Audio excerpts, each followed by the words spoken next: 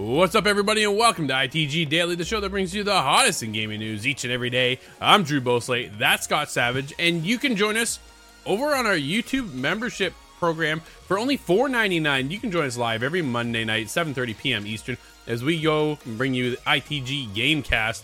And last night's talk was a hot one, as Xbox seems to be bringing games over to PlayStation. Yeah, there'll be more to follow on that one, or you can hit us up later and catch it a week later after it's gone live over on our YouTube channel, Inside the Game Official. But Scott, what's on today's show, buddy?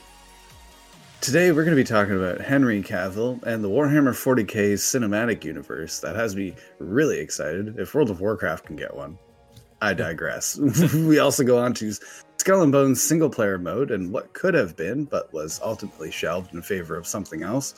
And we also have, lastly, Elden Ring mobile game that may be coming up in the future. I'm really curious for that. Very. Let's check it out. Henry Cavill.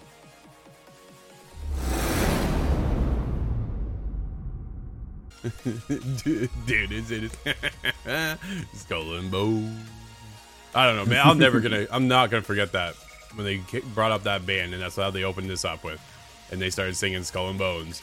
But former Skull and Bones director says making a separate solo campaign would have prevented the team from creating a really deep open world. Interesting thought. Ever heard of Black Flag? Just saying. Rick Lane over at PC Gamer, Ubisoft's long-awaited and much delayed pirate adventure Skull and Bones has been elusive not just in terms of its release date, but in what kind of game it actually is. That's fair to say. First, it was a match-based, multiplayer exclusive affair. Then it was going to feature multiple game modes, including single-player, and now it's supposed to be a shared world experience similar to Sea of Thieves. It's changed direction more times than a sloop stuck in a whirlpool. But a new report by IGN lays out the whole twisting saga of the game's development in a step-by-step detail, along with the reasons behind its multiple changes of tack. As part of the former creative director Elizabeth Palin reveals the fate of the game's touted single-player campaign and why Ubisoft Singapore opted to ditch it. Skull and Bones was originally revealed in 2017, Scott. 2017. It's been that long. Yeah, man. As a multiplayer exclusive affair.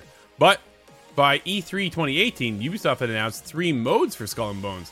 The 5v5 multiplayer mode called Loot Hunt, a cooperative shared world mode, and the single player campaign. In reality, however, the game was still in its prototyping stage, with none of these modes fully formed and no firm direction for the game. When Elizabeth replaced the previous game director, Justin Farron, she looked at the project and decided, quote, it would be safer and maybe more interesting for other players to fully focus on the open world, end quote, Palin told IGN. As a consequence, both the solo campaign and the 5 vs 5 multiplayer mode were ditched. Quote, we didn't have the full team to deliver a full solo campaign, end quote, Palin said. Moreover, Palin felt that a significant part of the pirate fantasy was creating your own destiny, and that a narrative-driven solo story didn't really fit with that. She stated, quote, we really wanted to give the opportunity to the player to write their own story. Instead of working on a solo campaign that would have prevented the team from creating a really deep open world, we built lore that can be consumed like a puzzle in the order you want, end quote. Dude, I'm in. Like, that sounds incredible to me. I love pirates. I love Pirates of the Caribbean. I love Sea of Thieves. And now I'm hoping I'm going to love Skull and Bones. God knows it's been feels like a decade, right? Since we've actually heard about it to the point where now, dude, it is like out is it next week, I think? Like, we should hopefully see 10 codes days, next I week. believe, yeah. Yeah, so we should get our codes here hopefully soon. It is... this is funny because it's popping up a lot lately. When we get our codes, a lot of times it depends on who we work with and what company, but sometimes we'll get a code the day of, the week before, or even a month before. Often PlayStation is generous enough to give us codes way in advance, so let us take the time to invest into them, right? Like when we had, it was Horizon Forbidden West, dude, I had the code for a month before the game launched, right? Oh yeah. So we were able to Elden dive Ring in. even. Yeah, exactly. So you can get in and spend the time that you need to in order to do our job, which is fantastic. Here's the difference, though. This is an online game, right? They need to have the servers up. So we've seen this as of recently with Suicide Squad, right? Helldivers. Yeah. We're still waiting on Helldiver codes. Helldivers 2, it's an online game, right? The servers need to be online, so we're still waiting for those codes. So those are hopefully coming in here sooner than later. Skull and Bones, probably the same instance. However, in the past, dude, if you haven't received a code ahead of time, there's generally a reason why, right? That is concerning. But when you take a look in the online component, there's a heavy focus on online, right? You need to roll with your crew. You're battling against other people. You can't do that unless the servers are online with Skull and Bones. So that's where we're kind of going, right? But I'm definitely, the more I see on the game, the more hype and excitement I'm starting to build for it. I'm keeping my expectations tempered. Dude, it's kind of like right where I'm at right now with Suicide Squad, right? We just got our codes. Steve and I were reviewing it for the show. And it was one of those, man, going in, this does not look good. Low expectations. Dude, I'm actually higher now. The more I've played. So I'm like, okay, I'm starting to, okay, cool. Definitely got some issues, but there's things Steve and I will break down and get into this week before next week's show. But it's been an interesting, all right, it's not as bad as everybody says, right? Like, and us included, because when I was really down on it, when we first saw it, like, who wants this? Nobody wants this. This is where we're going. And now that I'm playing it, I'm like, okay, it's got that rock steady charm, but there's got a couple other little quirks and things in there that I'm just, okay. Well, yeah, but again, look for our full review on that. Getting into Skull and Bones, dude, it's been like a roller coaster, right? Up and down, up and down, up and down. I was like, what are you guys doing over here? Why is it taking so long? They had a contract with Singapore, so they can't do anything. They have to do it. They have to make the game. So, and then it just re-roll it again because they have a different vision, a different idea. Bring in a new lead, makes new changes, takes longer, scrap the first. Now we get back in. And it's been all over the place. Scott, where are you right now with Skull and Bones? It's been so long that it's been delayed and talked about and had the real scrutiny behind it that I thought, well, maybe there is something to this. If it's really still going to come out and actually drop, maybe I should approach it with an open mind, similar to yourself with Suicide Squad, because I really do like what this came from. The kind of single player, go out and challenge a new ship, just feed it and go and redo it again. I think that could work as a single player or as an arena based. I think I kind of see their vision there. Yeah. But the idea of that being a shared universe has to be with another friend or multiple people online. I think that's also a really interesting idea. I'm wondering if this is really going to have the legs. I don't have another term for that. The sea legs, they say that, for to stay afloat for long enough, or to give us long. Are we going to go through that entire year of roadmap DLC and then that's it? It's just done. Yeah. Is this going to satisfy the itch that I have from a decade ago of Black Flag fighting those pirate things? And I'm keeping an open mind for that because I think that still is possible here. Which is fair, right? The report also details other reasons behind Skull and Bones' numerous delays, such as figuring out how to build a shared PvE and PvP world, the decision to make the game exclusive to the newest generation of consoles, which makes total sense now because it's been delayed for so long, right? It was initially coming for PlayStation 4 and the Xbox One. Here we go. We're now in the Series XS and the PlayStation 5. So why not bring it to the latest consoles? Which then, what's the graphical update look like for that? Is kind of where I'm at now, right? The latter of which meant to be the part of the team couldn't work while the game was ported from the previous generation, right? So they have upgrades, that they have changed it over, new format, new this, that, and the other. It's worth noting that Palin hasn't seen the game to its conclusion either, having left the project late last year. More recent delays have been due to Ubisoft Singapore making adjustments based on beta tests of the game, with the developers adding new elements like tutorial characters and changing the process of boarding other ships from a cutscene to a real-time action that uses grappling hooks. You need to aim, you need to have a feeling of range. It's no longer as straightforward as just pressing a button, said the game's current director, Yon Yi Mak. So that's where we're at now. Dude, change of hands over here all over the place for Skull and Bones, and it makes me a little nervous at the end of the day. Dude, it does. It really does, right? We've seen 3 different leads now on one game. One game, dude. 3 different people leading the charge? That is never a good sign. You want to see... That is worrisome. When you think of things like Duke Nukem Forever, and that went through probably a dozen different companies, leadership, and changes, and it didn't work out very well. But everybody knows that story. No, exactly. But again, how well does this pull off? Right? They do have the roadmap for its first year. What comes next? We talk about Sea of Thieves often on the show, dude. They're in season 11 right now. Like they're full charge here, and they're just crushing it, which is great. But then you get into where we're coming out now with a new pirate game, different than Sea of Thieves, right? You don't play as a first-person perspective, jumping off the ship, going out onto the island. Instead, you play as the ship. You can't command, like, you don't grab the helm, right? Like, you're not doing that. You're commanding your crew and doing all those kind of tasks just like you did back in Black Flag. Or even if you go into Odyssey, you take charge, but then you're the ship. You're sending out your shots, your arrows, your whatever you're shooting, your cannons, right? All that stuff, and sending out sail. And then when you get to an island, you then hop off, but it's only to get your quest. Like, you're not, I don't believe you're actually fighting. All the fighting is meant to be at sea. And this is where I'm like, could we get some actual pirate fighting? Like, I would love to hold the sword, right? Shoot the gun. So we will see at the end of the day, but man, it's been a long time coming. It'll be interesting if this makes you play a lot more Sea of Thieves. Not exactly what Ubisoft had in mind. No, pushes you in the other direction is not exactly what they're looking for.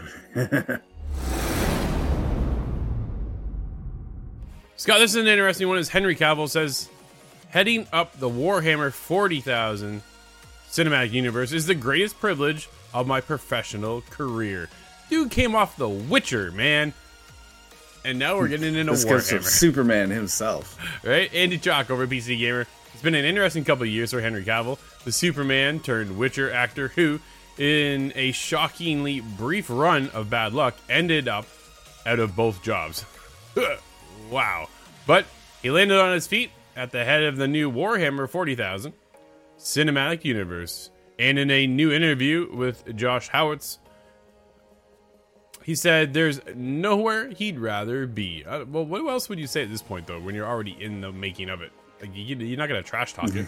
Quote, it is the greatest privilege of my professional career to have this opportunity, end quote, Cavill said, of the big budgeted Warhammer 40K project, which he will both produce and star in. Quote, I can't say too much. Again, it's early days still, but to have this opportunity to bring it to the screen and be at the tiller so it can be faithful is key to me. This is the stuff I've been dealing with since I was a kid. This is the stuff I spend my free time daydreaming about as an adult as well. And I get to bring it into life. And there's no greater reason that I joined the industry than doing something like this. And I'm very happy to be here, end quote. Dude, he's a 40K, he's a Warhammer guy, right? Like, he actually collects the figures, paints them himself, and plays the game. Dude's all in. I think this is cool. I think it's a good fit. And I think it honestly sucks that we lost Henry over at The Witcher, because moving forward for The Witcher has me very concerned. Yeah, it kind of seems like he got in trouble, and maybe it's just the myth behind it, but he got in trouble with The Witcher because he was trying to defend the source material and how they should adhere to the source material, which is refreshing coming off of something like Halo. Yeah. And to see that kind of care for the craft, care for the source material into a Warhammer thing is exactly what you need for Warhammer.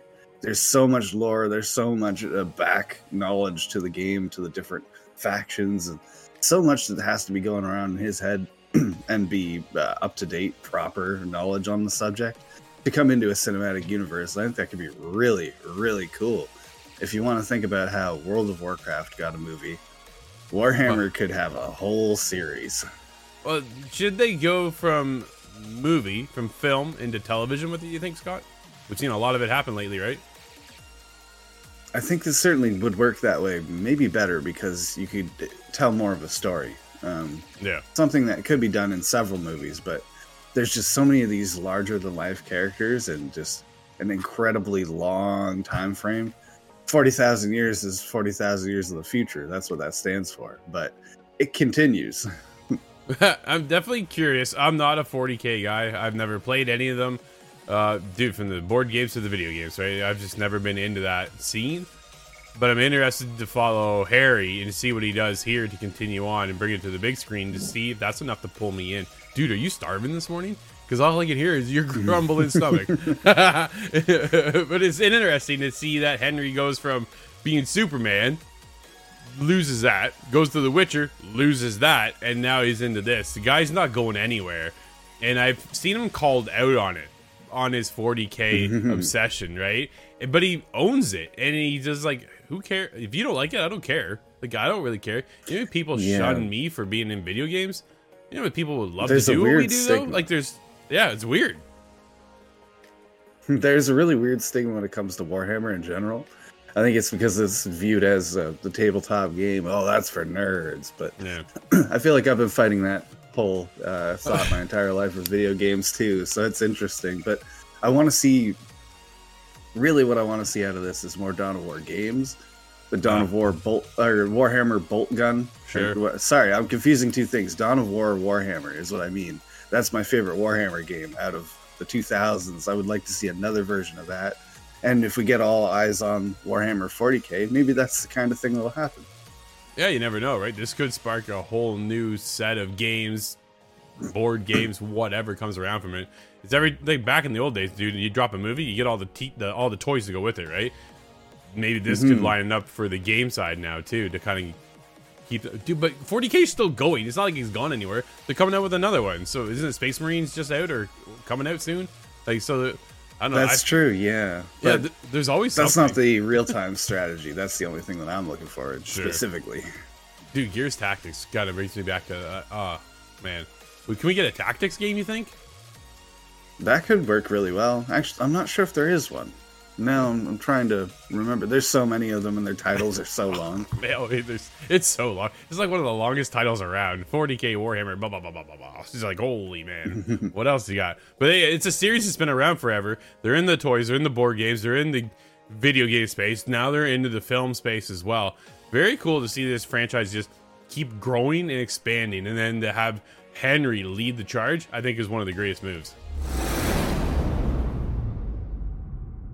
Scott, we did not see this one coming, dude. This one kind of makes me laugh, actually. Tencent is reportedly working on Elden Ring mobile game. Inspired by Genshin Impact. Oh. What is happening? You had me in the first half there, but... I don't know about that, man. We'll see how... Jordan Miller over at BGC. That's according to Reuters, citing 3 people familiar with the matter. Tencent, which owns 16% stake in Elden Ring developer From Software, is also a licensee of the game and has reportedly been working on a prototype of a mobile version of the game for some time. Interesting. According to the report, Tencent plans to make Elden Ring free-to-play game with in-app purchases, citing Genshin Impact as an inspiration. From Software, Tencent did not respond to Reuters when asked for comment on the potential port. Elden Ring was released on almost everything: PS4, PS5, Xbox One, Xbox Series XS, and PC. No Switch. On February 25th, 2022. And was one of the year's best-selling games. Just days before the first anniversary of its release, publisher Bandai Namco claimed that the game has sold 20 million copies. Shadow of the Erdtree was announced 3 days after the title's first anniversary, although further details about the expansion weren't confirmed. In an update in December, Elden Ring producer, who's that, Scott? Yasuhiro Kitao? Yasuhiro Kitao. That was close. Said development of the expansion was progressing well, but suggested that fans shouldn't expect a release in the near future. Don't expect it anytime soon, Scott. That kind of sucks, man. It's been 2 years. I would have expected to see. Yeah. Well, then it just makes me go, how big is the Erdtree, Scott? How big is this DLC going to be? And make people come back in, right? They're going to pull back in for sure. But going to mobile isn't something I expected this to happen. I'm wondering how well it plays. And man, I'm just not a mobile player. At the end of the day, no. It's just not my scene, right? Well, that's the thing is I do have to keep respectful because mobile gaming is ginormous, and even though I don't quite understand I don't quite understand how Elden Ring would work in a mobile sense, but there's somebody that could put that together creatively. Maybe there is a good experience to be had. I can't say exactly because I haven't played it, but the idea, if we're going to list Genshin Impact as an inspiration, that sounds like shooting yourself in the foot to me. And a bit of a hot take here. I understand a lot of people really like Genshin Impact, and it's there for somebody. Sure. But it sounds, when it comes to the mobile side and having paid cosmetics and items like that, that sounds to me like Loot Box Simulator. And I thought we defeated that years ago now. But Genshin Impact carries on, and to see that, in my opinion, taint the Elden Ring kind of brand by making something of that kind of quality, of that kind of trapping nature, loot boxes, I can't get behind that. Which is fair, right? There is obviously something that goes into... The thing is, the mobile industry is so big because it pulls in mom and dad too, right? Like, it pulls in a whole other generation that may not be on the console side. So for us, who are already here on console, we're like, yo, there's one way to play Elden Ring, and that is not on my phone. So for that, we're going to go to our consoles. Now, moving over, how else do you capture other people who have heard about the game but don't have a console? So let's pull them into the mobile side, build out something there, and then, we'll just release skin after skin after skin after skin, and then you just go purchase, purchase, purchase. And there's a reason why the mobile industry is the biggest in the gaming market, right? Dude, it has so many people playing. And now Netflix has tapped into this mobile side too, with their side of their gaming industry. Like, it's an interesting turn of events that's going on. And for us, as I don't even want to call us a hardcore, because there's hardcore mobile players, man, that will just blow your mind. Like, I watch PUBG Mobile a lot, and dude, the things they pull off, I was like, that is nuts. But it's interesting. Fortnite to watch, Mobile is insane. You see kids building 5-star hotels and instantly. Yeah, that's just it. So when you get into the mobile side, dude, there's money to be made. And how else? It helps keep the lights on, man, like, without a doubt, right? And people want to play Elden Ring. You can play Elden Ring on the go? Scott, that's kind of cool. Dude, like, that's a cool aspect to go, hey, what are you doing? Yo, right now, you can play Death Stranding on iOS devices. That's true. That's something I have to keep reminding myself. This is not impossible. Because I'm wondering, it can't just be Elden Ring one-to-one brought over to a mobile. Surely not. That is actually a lot more possible than I first would have thought. But I still don't think that. I'm picturing, what is this, Mario Go, where you're kind of you're jumping over objects, and I want to have serious doubts because it's mobile. But then again, that's silly in today's era. It's the touch screen that I lose the tactile feel of it, right? Like, I want a controller. I think that's my biggest thing when I have a downfall to the mobile side, is I'm smashing my screen and it doesn't quite work the way I want it to. But I'm definitely curious to see how this goes, dude. And it's free to play. How many people are going to jump on this on day one? It's gonna be huge. I'd absolutely try it. Scott, there's a couple games out today and one coming to PlayStation Plus. What is it?